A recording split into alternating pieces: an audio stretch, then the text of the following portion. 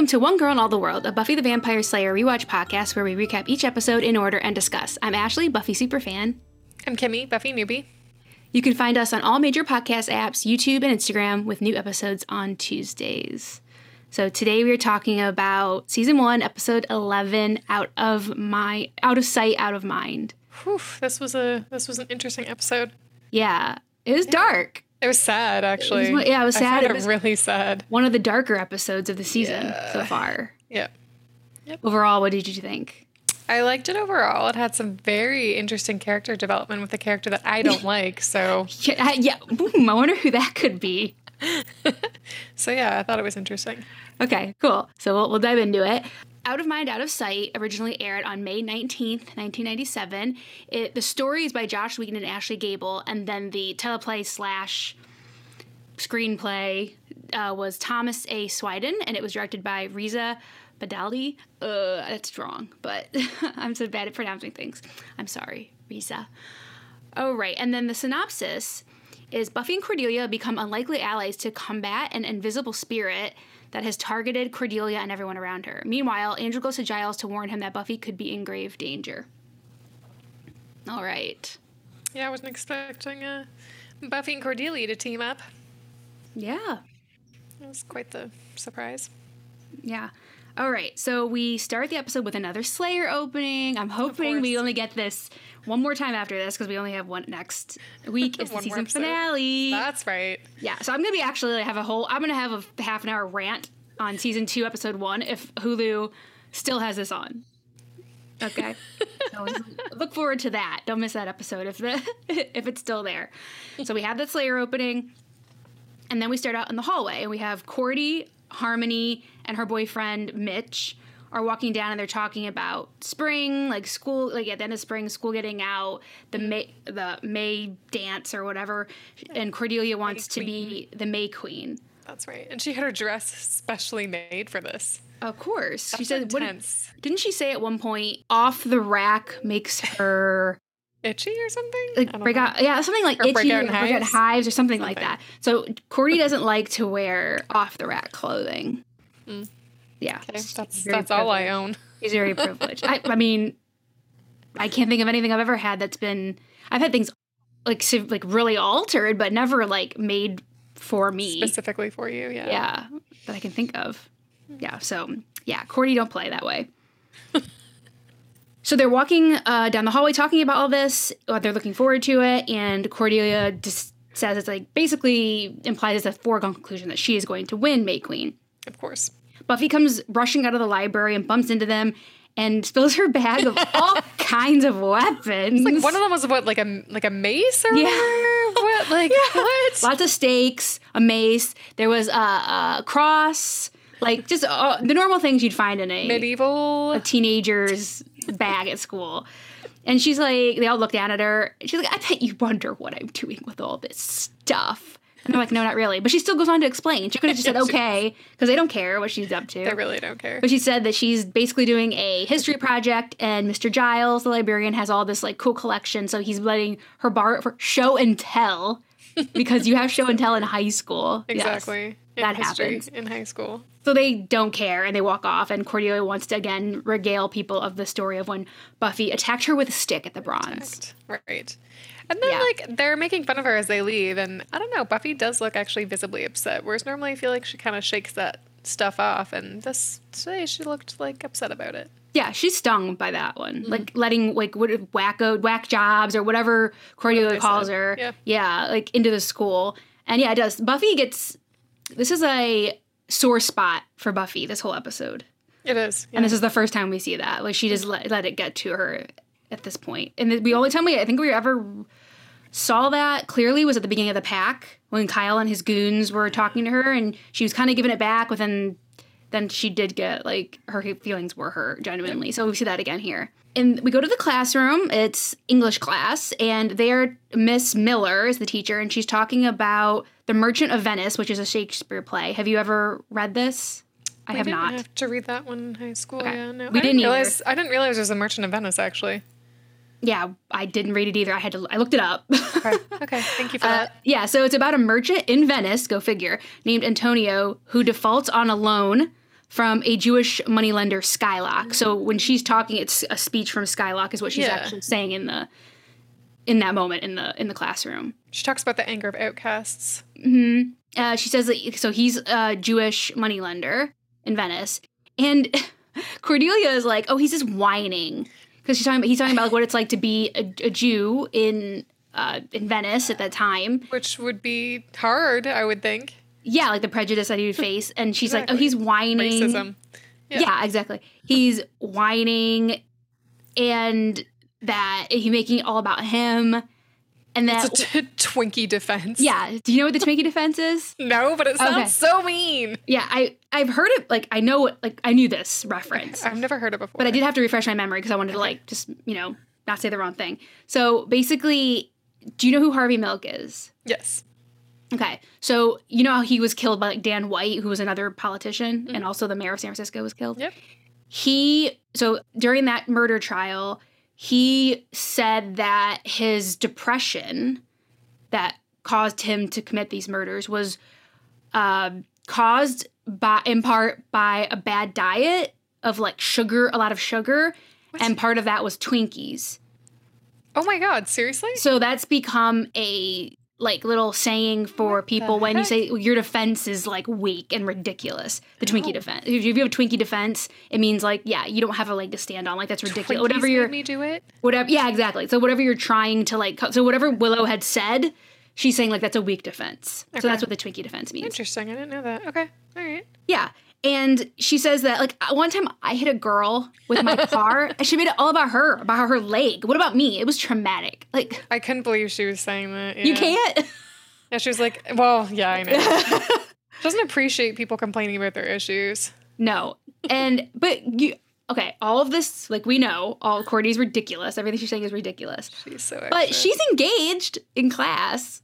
She is. And she actually did read it, and she obviously understood it. Yeah. So I do have to give her credit for that. Yeah. In this episode, I definitely feel like we see her as a better student, even if she's ridiculous, than we had maybe given her, that I had given her credit for. Yeah, exactly. Because this is a detail that I had forgotten on previous rewatches and stuff. So yeah, she's looking engaged, and we see that more a little bit later in the scene. Like, she's an engaged student. Yep. She wants to do well. Yeah. She wants to do well. Yeah. I thought with this scene, like when they were talking about the anger of the outcasts, I thought that was kind of nice foreshadowing. Mm-hmm. Yeah. I didn't even think about that. And that's exactly why they picked it, so thank you. Shakespeare's always good foreshadowing. Yeah. I'm like, what is it, but not why. So yeah, that's very good. That's how you balance out. And Joss Whedon is a huge Shakespeare fan, so there is Shakespeare like mentioned, implied, like metaphors for Shakespeare, like through this entire show, like everywhere. Okay, I'm gonna have to pay closer attention. This will not be the last time. Okay. It probably isn't even the first time. I probably missed other like nods to Shakespeare, but like it's everywhere on the show. Okay. Yeah. So at the end of class, Cordelia asked Miss Miller if she's having problems coming up with like kind of like a coherent theme for her final paper or whatever, and she wants the teacher to like, can she help her figure out what your thoughts are all like contradicting each other. And she's like, yeah, come here. No, come over. Not like Miss French. Don't come over to my house. She's not a praying mantis. So I can mate with you. No, come to the classroom where it's door open, everything's legit. Thank you, Miss Miller, for showing us how it's supposed to be done. So she'll go there and help her with homework, or with her project. So yeah, Cordelia's asking for more help from the teacher. I thought there was a nice touch in this scene where, like, when Cordelia goes up to the teacher at the end of class, and the teacher was like, oh, you have interesting insights, because she's trying to be encouraging, even though she may not agree with everything. Mm-hmm. And she's like, I'm glad to know someone actually did the reading. And then Willow's behind Cordelia, and you can see her visibly roll her eyes. She does. Yeah, I was trying to remember. I didn't put that in my notes, but I had seen that. I was going to hopefully I remembered, and I didn't remember. So the only reason I noticed that is because I had to pause it to write my note, and then when I unpaused it, I was like, oh, that's funny. Yeah. Willow's like, oh, God, why are you giving her these accolades? Because Willow's like the star student, right? And I gotta tell you, these like few classroom scenes, these discussion classroom scenes that we see, I have never in my life, so I went from kindergarten to a master's degree, so I've been in a lot of classrooms, like a lot of people have been in a lot of classrooms. I have never seen a more engaged conversation than in this episode. I've never been present in a classroom where the students are all throwing their hands up and they're like having this like heated discussion. I have never really not to this level. My English class was like that. Not like no. Oh yeah, we got really heated about stuff. Yeah, no, not to this, not to the level in this class, especially high school. High school is like silence the entire time. Really? The only one I can think of is in college. I took a comic book class, and we like got it was like a debate about vigilantism. Interesting. The pros and cons of it. So yeah. Anyway, I was just like really surprised by how even Xander's like, oh, I have something to say. Like, it just I don't know. I had the Xander in my high school was like that too, actually, in English class. Okay. Yeah, I don't know. What do I know? I just what was this like this one teacher? She just really got us like to that helps. Stuff. She was cool. Yeah. Yeah, maybe it's just me in the American school system. Okay, won't say more about that. All right. So Cordelia walks out of the classroom and meets up with Cordy and says that she's going to her dress is ready and that Mitch is going to die when he sees it. And then we go to the locker room. I didn't even make that connection. Okay. Nice. We go to the locker room. Mitch is showering, and there's some air quotes locker room talk when he gets to the locker with the other guys. I didn't like this. I thought this was gross. No, of course, because it is. Yeah. What did he say? He says, one of his friends, I gotta look good on Cordelia's arm. He's like, it's not her arm I want to be looking good on. Or no. It's not her arm I want to be on. I want to be on. That's right. Yeah. Ew. Gross. No, Mitch. That's not okay. Yeah. I would hit him with that baseball bat. So they're like, bros so laughing, gross. Bros chuckling. Yeah.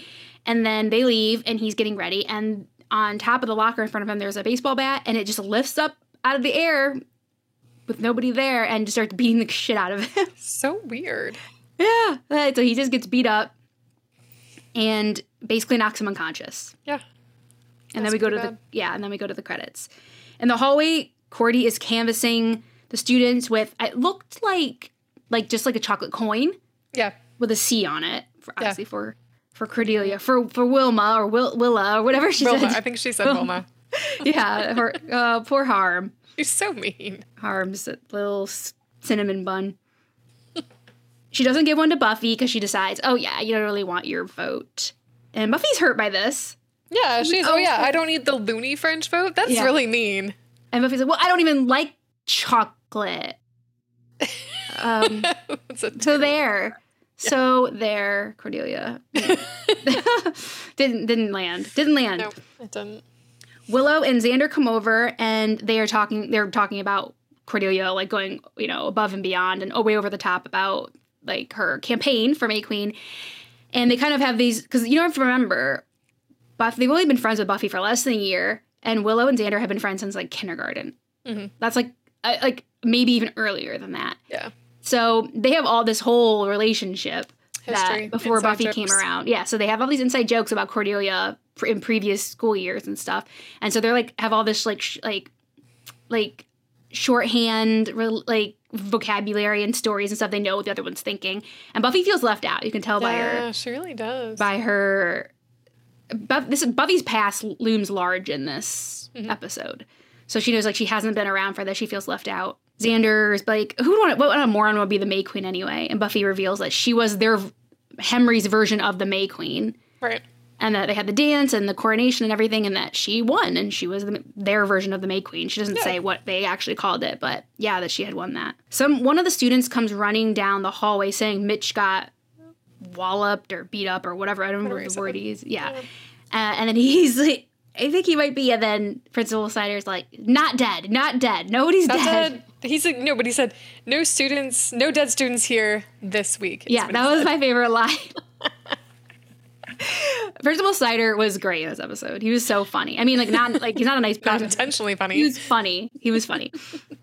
So they all rush over to the outside the locker room, and Mitch is being wheeled out in a stretcher. And Buffy says, "What happened?" He says, "The baseball bat just lifted by itself and beat me. It's all by itself." And he gets wheeled away. So Buffy's like, "Okay, obviously something weird's gone on. I need to go investigate." And Schneider stops her from going in there, and she says, "Oh, Mitch wanted me to get his comb." Right. So weird. That's the first thing that you could think of. Like, not like a book or I don't know. Yeah, homework or something. Schoolwork, yeah. Yeah, I mean, I guess if he's doing it with Cordelia, he's probably pretty vain. So maybe number one concern is his comb. But Snyder's like, no way, you can't go in there. And Willow and Xander distract him by saying that Mitch said he was going to sue the school. Mitch's dad is a powerful lawyer. And that, after that, Snyder couldn't care about Buffy. So while he's like, what have you heard about Mitch suing the school? Buffy can sneak into the locker room. In the locker room, Buffy finds the bloody bat just laying on the floor. She kind of toes it, okay, are you going to do something? He just kind of nudges it. And then she's kind of looking around the area of Mitch's locker and sees that look, L-O-O-K, is spray painted onto the lockers. That was the word, not bitch. I think that was the question. Right, that was my question. Yeah, look. This was a lot more PG than I was expecting. Yeah, and more mysterious. Yes. What does that mean? Yeah, what does that mean? In the cafeteria, Giles joins Buffy, Willow, and Xander and says, obviously they filled him in, and he says that it could be like a ghost, a poltergeist? It could be a poltergeist, it could be an invisible creature, or someone with telekinesis. So those are some options. And then he's saying that's, of course, if the bat itself isn't possessed. Right, which... Hey, that would have been You never funny. know, I guess, in this weird Buffy yeah. Anything's possible in Buffy, for sure. So they kind of latch on to maybe the ghost thing is the most likely. So they ask Willow if she can pull a list of the dead/missing kids from the school. Right. Because there's a list of kids that are dead or missing from the school. Nobody died this week, so obviously it's a trend. Yeah. This is the exception, not the rule. So weird. Yeah, for dead missing kids at Sunnydale High. So Giles asks Xander if he wants to help with the research because they have their other tasks to do. This was a funny exchange. And Xander's like, what, there's homework now? He's like, fine, you can go talk to Cordelia and follow her around and see. But he's like, nope. Because these are two friends of Cordelia's. And he's like, no, okay, I'll do research. So research sounds pretty good now. Yeah. So they have kind of the plan for now. Outside, Cordelia tells Harmony that Mitch will be fine because she went to the hospital to see him, but she's so worried about how he's going to look in his prom pictures because he's all black and blue. That's so awful of her. Yeah, he's going to ruin the pictures now because... she won't be able to show them to anybody. Yeah, she got beat up. And Harmony's like, you don't know, what... They can do amazing things with spray guns or whatever. What are those, little... you put people's makeup on with it. Yeah. I'm forgetting the term. Anyway, you know what I mean. There was no Photoshop back then. Yeah, no Photoshop, so maybe you can put some makeup on them and make it better. So we see a flashback of someone, it's their POV, so we don't see who it is trying to talk to Cordelia and Harmony, and she's like, we're not talking to you, do you mind? Something like that. They're talking about Mitch breaking up with somebody, and then he's already sniffing around. So this is basically the beginning, the origin stories of Mitch and Cordelia's relationship. But somebody's trying to talk to them, and they completely shut them down. Ignore them, yeah. Outside with Cordelia and Harmony, Buffy comes over to ask Cordelia if she can ask her some questions because they think that maybe there could be a link or she could be next or who knows. Mm-hmm. Because it's obviously Mitch was Cordelia's boyfriend. Yep. And all of a sudden, you see Harmony fly backwards down the stairs and someone all the way down the stairs. Pushed her. Yeah. That wasn't a fall. That was dramatic. She flew down those stairs. Well, obviously fell all the way to the bottom. Everybody comes rushing over. Yeah, she says, Buffy asks what was wrong, and Snyder comes over. He's like, I'm the principal. I'll ask the questions. What happened? Same thing. Exactly. Buffy says, what happened? He just repeats the question. She says she thinks her ankle's either broken or sprained or something. Yeah. And then she said and Cordelia says she fell. And she's like, I was pushed. Mm-hmm. She's like, someone pushed me. And Buffy looks like, ooh, interesting. And Buffy hears a laugh. A giggle. Oh, I missed that. Oh. Mm-hmm. So that's why Buffy goes back up the stairs. Oh. And hears again, and then sees a door closing. Okay, I saw that. Okay, but I missed the first laugh. Okay, interesting. I think so. Yeah, I think she hears. No, I mean I imagine. She definitely hears one when she gets to the top of the stairs, for sure. Okay. Because then she sees the door closing and stuff. So she goes into his office, and she's just kind of looking around, and something runs into her that we can't see, that Buffy can't see. So she knocks into something invisible. Mm-hmm. And it seems like it was going into the band room. So Buffy follows into the band room and it's kind of like saying, hello, like, I just want to talk to you, and trying to find out whatever this thing is or communicate with it. And we see, but Buffy doesn't see, one of the ceiling panels kind of lift up and come down.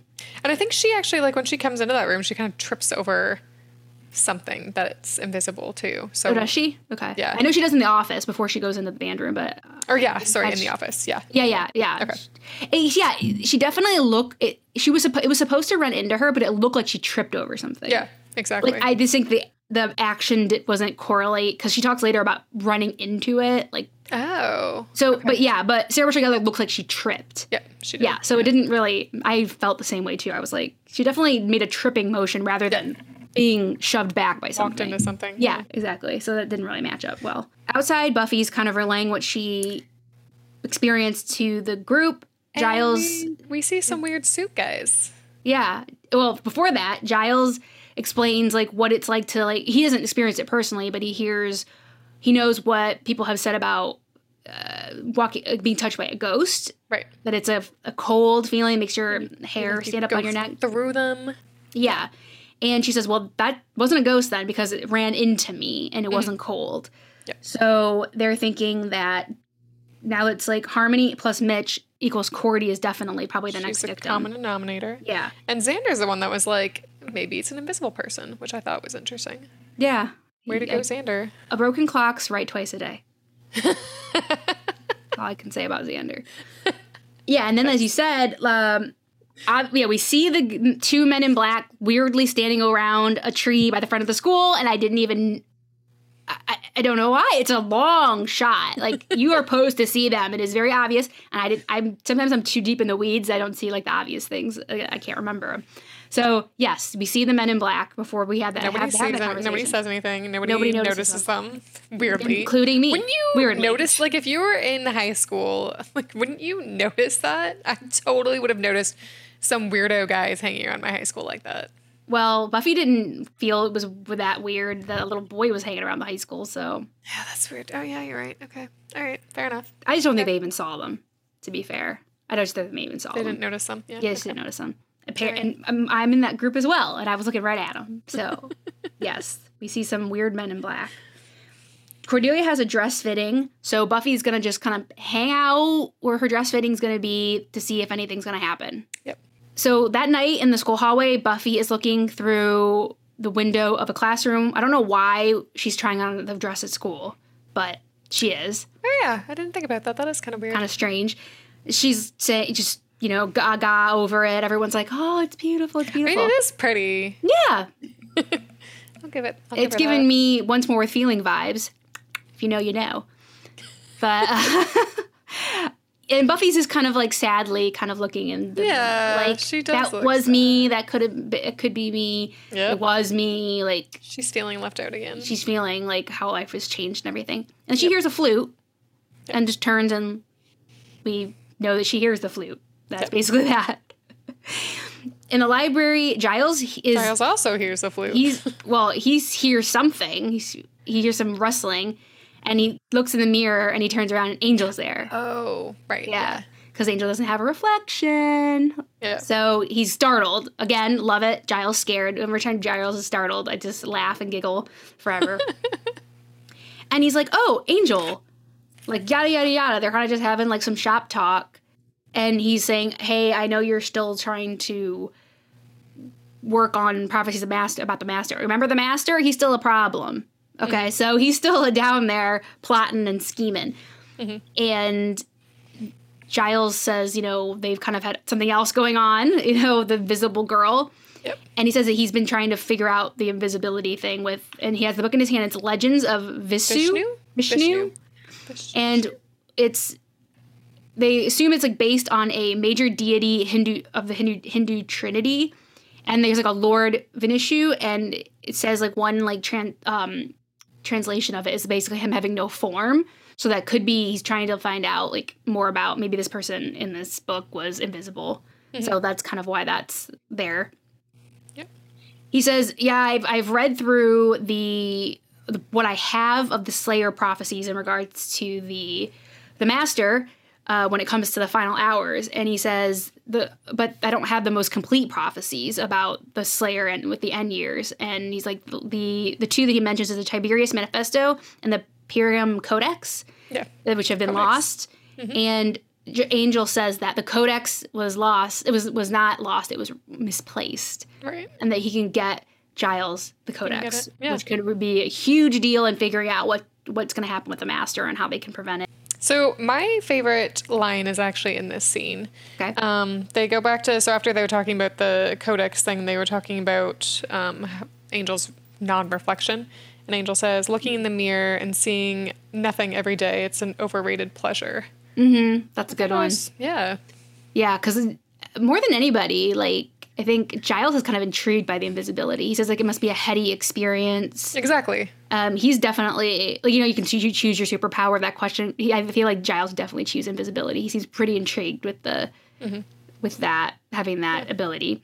Angel's like, it's not all cracked up to be. Exactly. Even though he's not invisible, but he is half invisible. Yeah. He has no reflection. Exactly. He's invisible to himself. Yeah. And I feel like that also just kind of lends to the theme of the show. Mm-hmm. Yeah.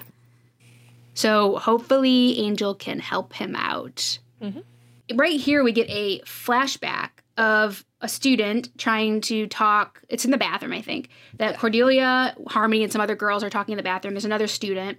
And they're talking about someone that came to speak to the school and how boring their presentation was. And the girl that we don't know says, oh, yeah, and his toupee. Did you see his toupee? It was like a cabbage. And they just don't even really acknowledge her at all. They keep talking. She tries again to say something. And Harmony says, oh, we're talking, okay? And then Cordelia... Because, like, they walked up to her and were like... Yeah, they kind of like... Yeah. She was just washing her hands, minding her own business. Yeah. And Cordelia actually, like, just kind of, like, steals her line about the toupee looking like a cabbage. So she heard her, and then just stole her. It stole her line, and then everybody laughed, and then they just walked away. Yeah, and they just walked away. So she's just standing there like, okay, I feel invisible. No pun intended. All right, in the quad, Principal Snyder announces that the May Queen is Cordelia. So Shocker. I don't even know if she had any competition. I don't know. Yeah, I don't know. We were too scared of her. They didn't talk about that. And if you watch throughout the episode, there's like her like posters of her face around on the walls and stuff, like her campaign posters. I don't know if you caught any of those. No. Yeah. Willow, Xander, and Buffy are kind of sitting back watching. Buffy's trying to see if anything weird is going to happen. Willow has... She thinks Cordelia is the key still to all of this. So she's keeping an eye on her. Yeah. Willow has pulled the dead and missing students list, and they also, at this point, Willow sees the two guys we saw earlier. The suits. Yeah, the suits, the men in black, kind of hanging off on the edge of the crowd, and she's like, "Oh, did Cordelia hire like bodyguards now?" So they do see them, and Buffy says that the most recent missing person was Marcy Ross, who disappeared 6 months ago, and she was in band. She played the flute. She played the flute. Yeah, so Buffy's like, I heard a flute, so I think that she might be our invisible girl or whatever she is. Willow and Xander are like, I don't recognize her name. Like, I don't know who that is. Yeah, even Willow is supposed to be at the pretty bottom of the totem pole. Yep. And she doesn't know who she is. Thought that was weird that they didn't recognize her. Pretty bad, yeah. Yeah. In the band room, Buffy she goes back to the band room because that's where she had the last activity. She knows that girl was in band, so that's where she decides to go back and sniff around some more. She sees a footprint on a chair, and so she puts two together that she's living up in the ceiling. So she pulls herself up into the ceiling, and she kind of sees where Marcy's been living. She has like a little hiding spot. Yeah, she has like a little bed. There's a flute. Yeah, there's a flute. Okay, so it looks like someone's watching Buffy as she's sitting in this little hidey space. Mm-hmm. Looks like there's somebody might be creeping around in the background there. Mm-hmm. So also, there's a doll, which I did not catch the first run through. The stuffed bear? No, not the stuffed bear?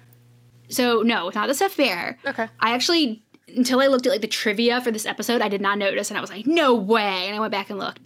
So, kind of against the wall, there's a doll. Like a blonde doll in a dress, like one of those old-fashioned dolls. Weird. And it means nothing in the context of this episode, but this doll will be back. Oh, really? No, this was the same doll that we see later on. So it's like an Easter egg. Like it's like a backward Easter egg. Like if you're rewatching. If you're watching now, it won't mean anything to you. Right, okay. So it's not like from a previous episode? No, it's from it's the future. Basically just reused a prop.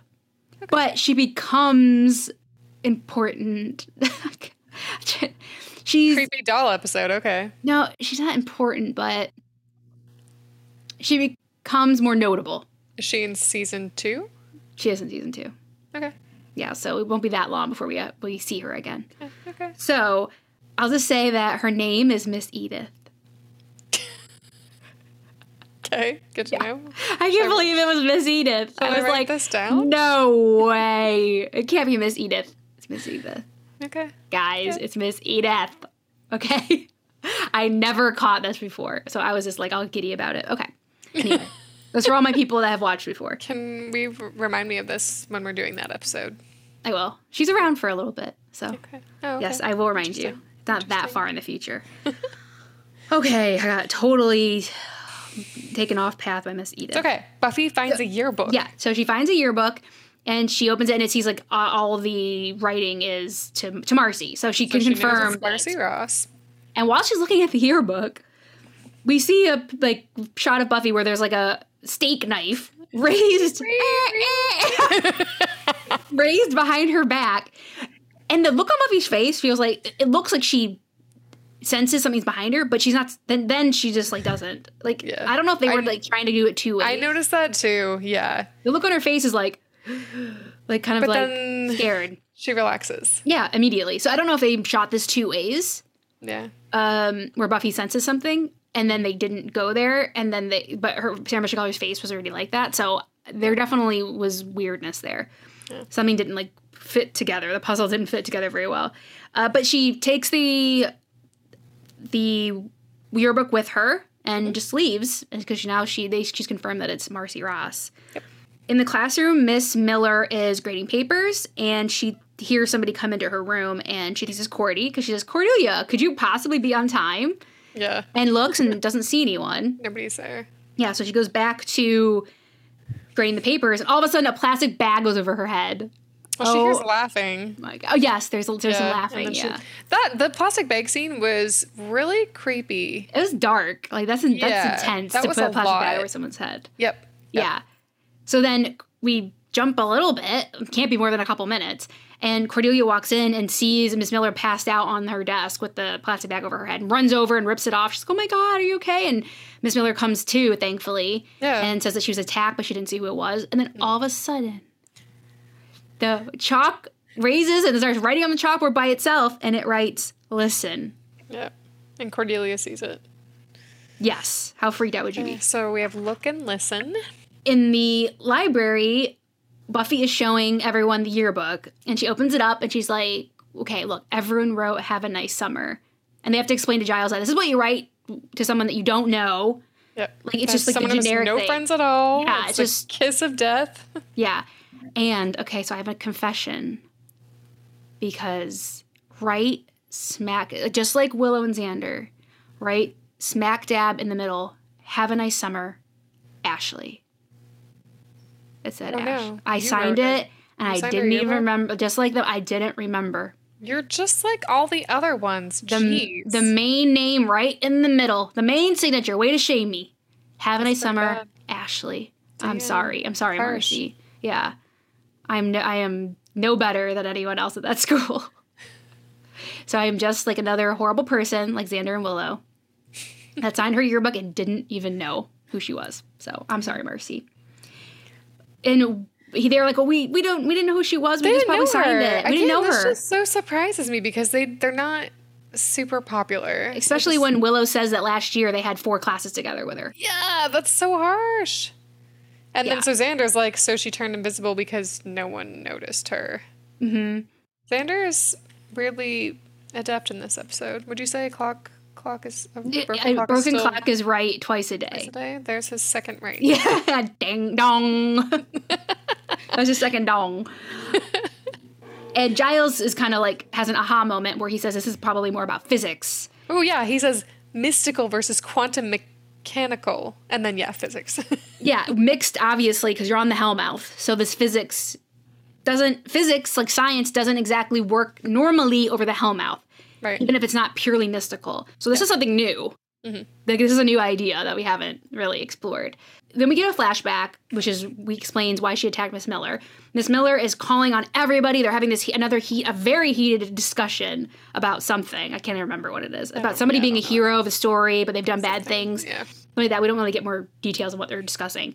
And Marcy's there. We see Marcy, and she keeps raising her hand. Everyone's being called on her. She keeps raising her hand, and Miss Miller is like not even noticing she's there. No. And then Marcy starts noticing that because she has her hand raised, that her hand is like getting transparent. Yeah. So she's beginning to like lose transparency. In the library, the same group are still discussing that. This was something that was done to her. It's not a power she got. Power she can control. Yeah, she can't control it. She didn't choose it. It was done to her. Something they did to her. Mm-hmm. Yeah, basically. People in the room too, yeah.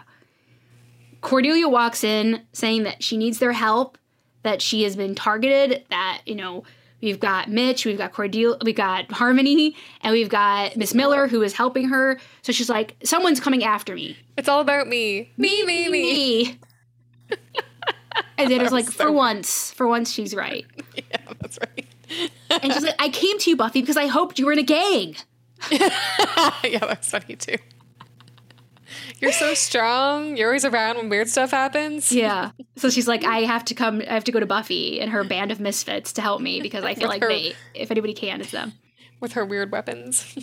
Yeah, you have a purse full of weapons.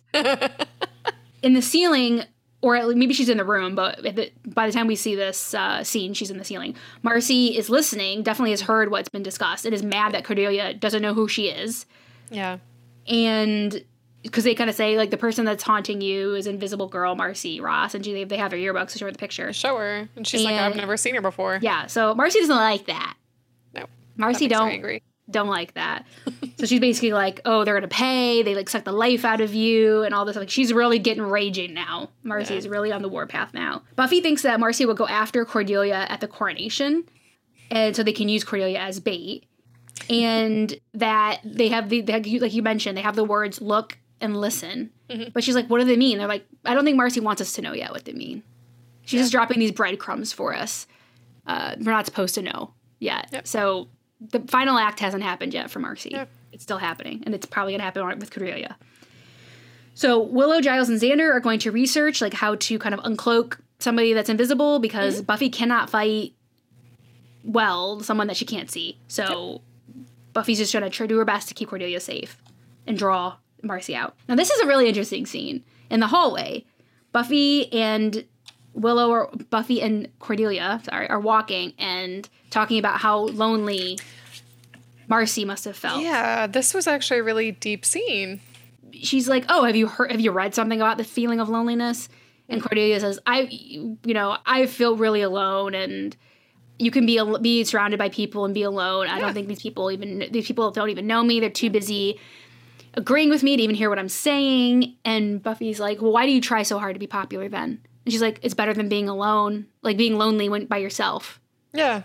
Yeah, so it beats being alone, it beats being alone all by yourself, yep. Yeah, so Cordelia's opening up to Buffy about having feelings of loneliness that we definitely didn't see coming. No, sure. I really liked it when she said, sometimes when I talk, people are so busy agreeing with me, they don't hear a word I say. Mm-hmm. So I kind of pegged her as someone who was completely self-absorbed that didn't really notice anything going on around her. And this is really showing that she actually is quite aware of what's going on around her. Yeah, it was a very human moment for Cordelia. Yes. And also, like, you don't see, even people that you really, really see, like, she's the most popular girl in school, doesn't mean you see everything that's going on with her. Yeah, exactly. Yeah. Like, and her emotions and home life and all this stuff. Yeah, it's kind of like you just assume that everything's all perfect for her because that's kind of how she acts. But, I mean, we don't actually know her. We assume kind of like she assumes we're just as bad as she is, really. Yeah, and I feel like she is the 1997 personification of Instagram.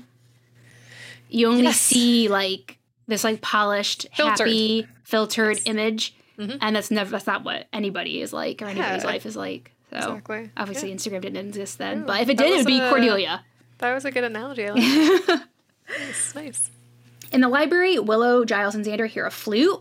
And so they know that it's probably Marcy. So they're like, okay, maybe we can reason with her, or we can at least grab her, because there's 3 of us. Like, if that doesn't work. They follow it into the basement, where only good things happen. I mean, why? Come on, guys. We know this. It's like running up the stairs in a horror movie. We've already learned this. I'll be right back. Yes, okay, I'll be right back. Like, come on, guys. So they follow it into the boiler room in the basement, and Xander says, can you say gulp? Because it's just a recording. It's a boombox. Yeah, they got recording. Lured. They got lured, and there was a trap.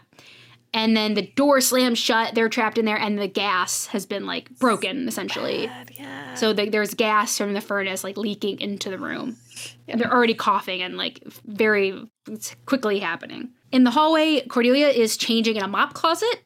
So Buffy finds somewhere safe for her to change. And Buffy kind of tries to... Buffy wasn't buying it before, I think, what Cordelia was saying. She was just like, okay. But I think now Buffy's like kind of trying to connect with her about what she was saying, because she does say that in LA, when she was popular, she did kind of feel like something was missing. Like, she probably didn't feel like she had like a genuine connection with anyone, which is what Cordelia's kind of saying. You know, it's a very superficial relationships and friendships. Exactly. And Buffy says she could relate to that when she was really popular in LA and at Henry. And she's kind of trying to talk, and then she hears a scuffle, and Cordelia's not answering. And so she breaks down the door, and Cordelia is being taken through the ceiling. And she's like, Buffy! And her little feet are like... her little feet are like paddling up into the ceiling. And it was so funny. Like her dress. Woo! Through the ceiling she goes. So Buffy jumps up there to follow her. In the boiler room, the gas is leaking, and they are in a dire situation. They realize they can't get out, yeah. The valve is broken. They can't turn it off. Xander tries to... my note says, Xander tries to blow them all up. By trying to open the door with a metal, like, something. I probably would have done the same thing. I wouldn't have been thinking. I would have just like, how do I get this door open? Yeah, Giles says, 1 spark and this whole place is going up. We'll take the whole school with us. So they can't really use brute force in that way to open the door. Nope. In the ceiling, Buffy goes to where she knew Marcy was living, and Cordelia is knocked out on the bed. Buffy is attacked and falls through one of the, like, ceiling, like the you know, some of those areas you can walk on and some of them you can't. Like, they're really, like, weak ceiling panels. She falls through that, falls onto a table. It's a pretty bad fall, and she's disoriented for sure. Yeah. And then, like, a old doctor's bag. Yeah, this is so creepy again. Creepy. Falls out next to her, and then it opens, and there's a syringe that comes out, and Buffy's starting to come to. And Marcy injects Buffy in the neck with something, and Buffy passes out. So it's a really creepy episode. Pretty dark. It is. Yep. It only gets darker. At the Bronze, Buffy and Cordelia wake up tied to thrones, which is it's just a cool, like, look. I just like it. I just love it. The bronze is decorated. Aesthetic.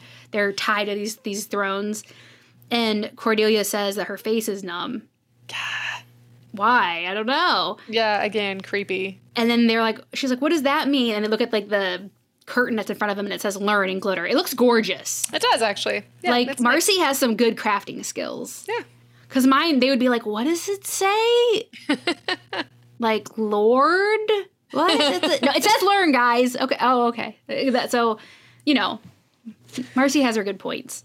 In the boiler room, Giles has done something to the boiler to buy them a few minutes. Slows it down. Yeah, he, like, does something. something. His hand up real bad doing it. Yeah, I think he's able to turn it somewhat to, like, stop, to slow the flow of the gas. But, yeah, he says he gave them a few minutes. Yeah. At the Bronze, Marcy rolls in a surgical tray that's covered in a white sheet. It's very creepy. It is, actually. And she pulls it away, and there's all these surgical tools on there, like, really gruesome, like, looking surgical tools that you do not want to see. No. Marcy says that she's going to give Cordelia a face no one will ever forget. That her face is what makes her special, makes her light shine a little brighter than the rest of us, and that she's really going to give her a face that no one will ever forget seeing. She's basically going to mutilate her to the point where people will have nightmares about her. Which is... essentially. horrible. Yeah. Marcy's lost the plot completely. Yeah. In the boiler room, Willow is now passed out, and Giles and Xander cover that thing, whatever, a crowbar, whatever it was, with, like, I don't know, a towel or something, and they're trying to break out that way, so they would something that wouldn't be metal on metal, so there wouldn't be a spark. So they're still trying to get out of there. In the Bronze, Marcy kind of says Buffy's there because she got in her way of, like, exacting her vengeance. So now she doesn't say this to Buffy, but, like, basically her, Willow, Giles, and Xander are, like, collateral damage because they're trying to, like, get in her way and stop her from exacting her plan. Right. Marcy goes on to say that children will dream about Cordelia, the people will take the sight of their May Queen to their graves. So, yeah, basically saying that she's going to mutilate her so bad people will be thinking about it when they die. And That's cool. Yeah, which is terrible. And she lifts the scalpel up, and I'm just like, oh, God. She's lifting the scalpel and says that she numbed her face because if she doesn't, then Cordelia will pass out, and she wants her awake for the whole thing. Like, Which is holy crap. Oh my God. Wow. Like, this is some next level horror movie stuff. Yeah, that is really messed up. Yeah. And this whole time, Buffy is kind of trying to get, like, she's tied, but trying to get, like, one of the tools on the edge of the tray. And she finally gets one, and is, like, this whole time she's, like, kind of, like, cutting the ropes. And right before Marcy's going to start cutting Cordelia, she says they're going to start giving her a wider smile. So I think she's going for the Joker aesthetic. Yeah, okay, yeah, that's what I got too. Okay, that's, like, what I think it would look like. Yep. So Buffy breaks free, and she knows kind of where Marcy is because she's holding the scalpel, and she, like, pushes her to get her away from Cordelia. So they have this, like, pretty interesting, I don't know if you can call it a fight because Buffy can't see. Yeah. Buffy Buffy and Marcy are kind of scuffling and fighting. Yeah, and Cordelia still she's still got a nick on her cheek, man. Yeah, she did get nicked, yeah, because she did cut her on her cheek, yeah. In the boiler room at the last minute, basically, they're all passing out, and Angel opens the door and pulls them out and saves them, and they start to come to. And Angel is like, I was coming through the basement to give you the codex, and he gives them the book, so he found it, and he said he smelled the gas. Thank God. And saved them. And that he's going to turn the gas off because it's not like he needs the oxygen. He doesn't have to breathe. Yeah, he doesn't have to breathe. So nice. Angel saved them, and he's going to save the school. Saves the day. Mm-hmm. And the bronze, Marcy is really kicking Buffy's butt because Buffy can't see her. Yeah, exactly. And if you remember earlier in the episode, Giles says, she's like, oh, how am I going to, like, fight her? And Giles says something, well, maybe you have to start listening to people. And she's like, oh, very funny. But it kind of comes full circle in this scene when Buffy tells Cordelia to shut up. She harnesses that hearing powder. And she uses her, like, Slayer instincts. And this shot is beautiful. It was, actually. It goes on longer than expected, but not too long. Not like the pack, like, walking montage. It goes on and on and on. And I'm like, what did I get out of that? Nothing. But this one is, like, so beautiful. Like, the slow-mo with the wind and everything. And I just love this part. You can slightly hear someone breathing, which is what Buffy hears. And then you hear a creak. And then, like, where Marcy steps somewhere, a very light creak, and then she knows where she is, and she punches her lights out. Yeah. Basically, she goes into a curtain, thankfully, so now she can see her form because it's covered with the curtain. Yep. So now she can, now she's been kind of cloaked. Decloaked. So, yeah. Cloaked, yes. Decloaked by a cloak. And now she can really see where she's at, and she can, like, wail on her. The back door opens, and the men in black that we've been seeing, like, stalk the school come in, and they're like, okay, FBI, we'll take it from here. And they're like, what? Like, yeah, this is weird. So weird. They're like, we'll take her, and they kind of, like, take her. She's still covered in the curtain, so you can kind of see them moving this figure away. Buffy's like, this has happened before, obviously, like, at other schools. Like, and they can't say anything. Can you, like, what are you going to do with her? Like, how are you going to help her? And they say they're going to rehabilitate her so that she will be useful member of society. A useful member of society. And Buffy's like, okay. Yeah. Well, and they tell her to just forget it. And then, so she's like, yep. Okay. Sure. I don't know. I feel like this is not something Buffy would have done. Yeah, it seems a little weird. In season 5 or 6 or 7 or even 4. She'd be like, no. You're not taking her anywhere. Exactly. We're going to deal with this in-house. We're going to get her a little weird. The help she needs. She just gets carted off. Yeah. Buffy in later seasons would not have allowed her to be carted off. Right. But so we'll see more of her character development, I guess. I mean, these guys could have been fake. Who knows they could have been? No, we don't know anything. Buffy, even if it, like, you know, but it's just a big reveal that the government knows about these, like, supernatural / invisible people? Yeah, like, I know this was, like, kind of lended a bit more towards, like, physics and stuff, but they know about these kind of, like, weird happenings, basically. Yep. This is not a surprise to them, so they come and collect her. In the hallway, Giles says that he lies to Buffy and says that the janitor found them because he's telling her about what happened. Yeah, she doesn't, because they're... I don't want her to know. Angel and Buffy are trying to stay away from each other. So sad. And, I forgot to mention something. When Giles and Angel are talking, I feel like Giles is like, how like poetic that a vampire's in love with a slayer. And he seems so cool and relaxed around Angel, which is so weird to me. I think it's because he knows that Angel doesn't feed on.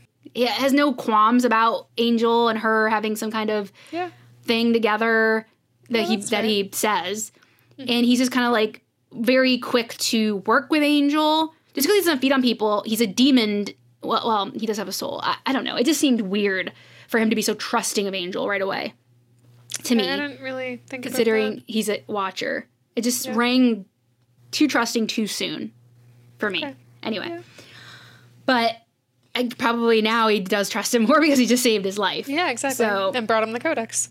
So, that did help. But this was all, he was like, hey, Angel, what's up? Before any of this happened, which I thought was a bit weird.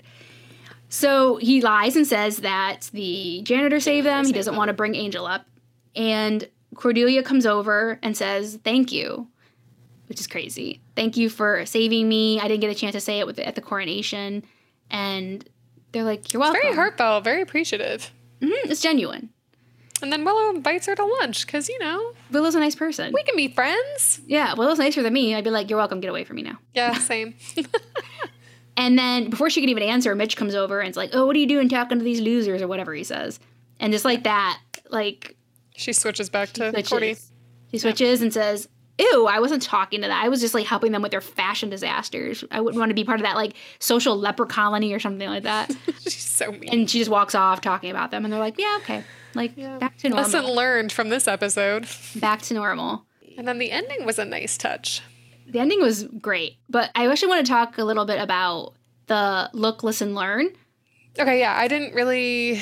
Yeah, okay, let's talk about that. Yeah, before we get to the very, very, very good ending. Like, it's one of my really favorite... Connect the dots. It's really one of my favorite Buffy endings, honestly. Like, I'd forgotten how good this ending was. But look, listen, learn, I feel like Look was... I don't know really why she even went after Mitch, because they didn't show in a flashback any connection between them. But the flashback that we did see showed that she was not even being acknowledged by Cordelia and Harmony. And then Listen, the teacher wouldn't listen to her, didn't want to hear what she had to say, even though she saw her. And then Learn was that she even said to Cordelia, said, like, what do you want to teach us? And she's like, I'm not the teacher, you're the lesson. So basically, she was going to mutilate Cordelia so bad that it was going to teach. Like, she hoped that it would teach other people not to be like her. So those are my interpretations of like the clues that she left. I think that's actually really, really insightful. Yeah. So I think that's what she was trying to say with those. But let us know if you thought differently, because I would be interested, because it's so vague. So I'd like to know if anybody else has a different take on it. So we go to I'm sure undisclosed FBI top secret location. Obviously. And they like are kind of guiding this obviously invisible Marcy into a room with the teacher or lady at the front of the classroom and nobody else there. But she walks in. You should fit right in here. Yeah, they're like, hi, Marcy. Like, say hi to the Marcy, the class. And everyone's like, hi. But you don't see anybody, obviously. And he's like, okay, Marcy, take a seat. So she sits down. I don't know how she knows what seat isn't taken, because she shouldn't be able to see other invisible people. No, exactly.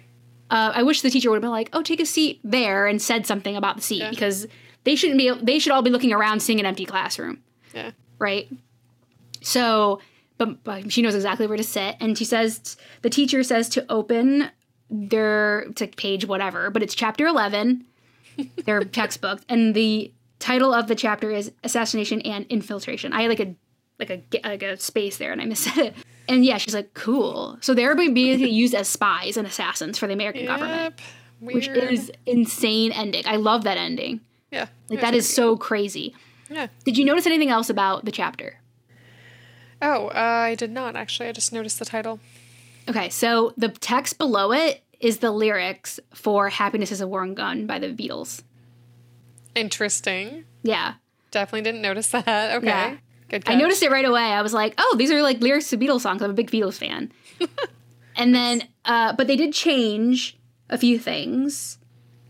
They said, instead of happiness is a warm gun, they said joy is a hot revolver. Oh, okay. Which Revolver is another Beatles album, so I don't know if that was intentional or they didn't want to say gun. I'm not sure. But it could be a reference to another Beatles album. Yeah. And then the last line, something about monkeys or something, that's not part of the song. So I don't know what that line means. Interesting. Yeah, but the rest of it is just lyrics to a Beatles song. Huh. That's so crazy. Yeah. Yeah. It's Wow. I love this ending so much. This is like a top ending for me for sure. Cool. Yeah. So, and then that's the end. So Marcy has been recruited against her will to be a spy, but she seems to be okay with it. She seems happy enough with it. Cool. She's fine. Now I guess like the bloodlust is there, even though she hasn't killed anyone. But maybe that's what they were waiting for. Maybe that's why it took them so long. Jeez. Yeah, it was. Because Buffy even asked them, like, what took you guys so long? And they're like, oh, we got here as fast as we could. We were just standing in the quad for 3 days. Yeah, exactly. But we couldn't get here. Okay. All right, sure. Okay, so that's Out of Sight, Out of Mind. Mm-hmm. And yeah, it was a great episode. I really liked this one. It was a really good episode, actually. Yeah. So my favorite line was, there are no dead students here this week. And to Principal Snyder for that one. That was a good one. And my favorite scene was the bronze scenes. The bronze scenes. So when they're in the thrones, like she's like talking to Cordelia about her face, the whole like fight scene, and then that shot with Buffy like honing her Slayer instincts to hear Marcy. I love that whole thing. So that was my favorite scene. Yeah. Okay. My favorite line was when Giles says, "A vampire in love with a Slayer." It's rather poetic in a something sort of way. I missed what he said. Modelin sort of way. Modelin. I didn't understand what he said there. Anyway. And then my favorite scene, I'm gonna say I really liked it. I mean, the fight scene, or when she's honing her hearing senses, that was a really good scene. But I'm gonna go with the scene where her and Cordy were kind of like when Cordy opened up. I really appreciated that character development of her. That's a good one. Yeah. Yeah. This whole episode was really centered and focused on her character development, and I actually really liked that. Yeah, the first human moment we've seen of Cordy in 11 episodes. Yeah. Because she's just a horrible cretin most of the time. So. Yeah, she is. Yeah. So, yeah, this was a big one for all those reasons. Yeah. Yeah. Okay, so steak rating. Do you want to go first? Do you want me to go? You can go first. I give it a 5. Whoa. Yeah, okay. I just love this episode. Wow. It's pretty dark themes. Is. Like, she's going to, like, mutilate her, the bag over the head. Super creepy. Like, yeah, I think it was pretty dark for season 1 Buffy episode. Yeah, it was like a horror movie, like a real legit creepy horror movie. Yeah, it was really well done. I really liked it. Yeah. I liked the plot. Like, I liked the whole invisible girl getting revenge and stuff. Yeah. I liked that. I think it stood up. Like, you could watch, this could be on TV today, and I think it would still be entertaining. I agree with that. Yeah, so I don't think it was, like, dated or the plot didn't age, or there wasn't a lot of, like, ooh, we wouldn't do that today. Yes, you're right. Much of that. So I think this one stood the test of time. Okay. I love the reveal that the government kind of knows what's going on. Mm-hmm. That'll not be the last time we hear from the government about the world of the supernatural. Mm-hmm. They're aware of it, and we will see them again at some point. Okay. And then Cordy.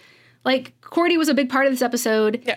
And she really delivered, like, to be a human and make us, like, not totally hate her to our very core. Mm-hmm. Yeah. I agree with that, too. I gave it 4.5 steaks. Okay. A lot of the things what you said, too. I really liked the character development of Cordelia. I thought that was a really strong move in this episode. Also, I just really liked how they didn't do any... But this Supernatural? Supernatural, thank you. I mean, I guess it kind of is, but like... Well, Giles says it like straddles the line, right? Yeah. He's like, it says it's like physics, but it's physics on a hellmouth. Yeah. So I liked that, how it was a little different. Yeah. Yeah, he does like say there's like a big, like it's mostly science, but it's science on a hellmouth. So that's something that we haven't experienced seen yet. Yeah. Well, I mean, Malcolm, I guess. Yeah. He was just a demon. He was just a demon in a computer. Yeah. So I guess that... But he was still a demon, though. Yeah. Like, so it's different. It's different. I felt like this was actually really different. Yeah. So, I thought it was a different take that was entertaining, and I liked it. Yeah. Okay. All right. So your question for next week, which is the finale, season 1 finale, Prophecy Girl. Prophecy Girl. In Prophecy Girl, there was a cartoon playing on a TV. What's the cartoon? What?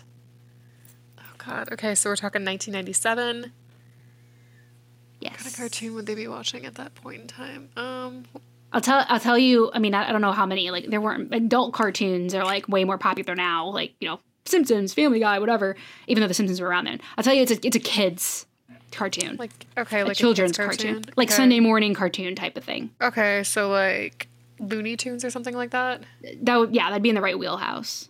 Okay, let's go with Looney Tunes. Okay. Yeah. All right. We'll see if you are a Prophecy Girl or not. Nice. Oh, and I did scribble some notes here that there was a lot of Scooby-Doo references in this episode. Maybe I should have picked that. Willow, it's not Scooby-Doo. Okay. That would have been funny. Oh, so Willow's shirt, Willow's wearing, the very obvious one is Willow's wearing a Scooby-Doo shirt. No, I missed that. Buffy is wearing a purple scarf around her neck, the way Daphne wears it. Oh, nice catch. Okay, yeah. And she goes on later to play Daphne in the Scooby-Doo movies. Oh, that's right. Okay. And then when Xander says something along the lines of, "Can you say gulp?" Oh, yeah, that's a Scooby-Doo thing, too. That's a line from Scooby-Doo, yeah. A Shaggy thing, okay. And this isn't, like, now, but, like, there's a whole Scooby-Doo undertone to the show. Like, later, they haven't used the phrase yet, but the core group is known as the Scooby Gang later on. They haven't used that terminology yet, but that came to my mind, too. So someone is a Scooby-Doo fan in the show, like, in, like, the writer's room, or Joss. Somebody is a Scooby-Doo fan, because we constantly see, like, Scooby-Doo stuff come up. That's funny. I didn't notice that. Good catch. Yeah. Okay. So, yeah, that was just, like, a few little things that I noted as well. So that wraps up Season 1, Episode 11, Out of Mind, Out of Sight. Again, you can find us on all major podcast apps and YouTube and Instagram at One Girl in All the World Pod. You can email us at onegirlpod@gmail.com. And also, we are doing a giveaway on our Instagram, so please go over there. We're giving away a Buffy sticker pack, which will include a One Girl in All the World podcast sticker. It's a really cute sticker. It came out well. I was surprised. I was like, we'll see. It a lot. We'll see. Yeah. You know, you make these online and you're like, okay, we'll see what it's printed. But it came out good. So you can have one of those if you win the giveaway. So get to our Instagram and be following so that you don't miss the post when I post about the giveaway rules and everything. And also, do us a little favor. We're going to give you some free stickers. Please go to whatever podcast app you're on and leave us a 5-star review. Give us some reviews. Yeah, give us some reviews. You can just hit the stars, or you can actually write something, which would be nice. You don't have to write something, but yes, we like feedback. Yeah, if it's nice, we'll read it on the podcast. Mm-hmm. Give you a little shout out. Yeah, so that's right. Get over there. Because I think on iTunes we only have like 2. It's like me and my husband. So. Oh shoot, I better get on there. I think, yeah. Come on, Kimmy. Practice what you preach, girlfriend. Damn it. Yeah, okay, so, yeah, it's gonna be there's going to be 3 by the time this Come on, I got to get out of my family members and stuff, too. Yeah. So just head over there and just quickly give us a little review. That would be really nice. All right, so thanks for joining us, and we'll be back next week with episode Prophecy Girl. The finale. Season 1 finale. Can you believe it? We're already almost done with Season 1. Yeah. Woohoo. Okay, we'll see you next time. Slay you real soon. Bye, guys. Yee.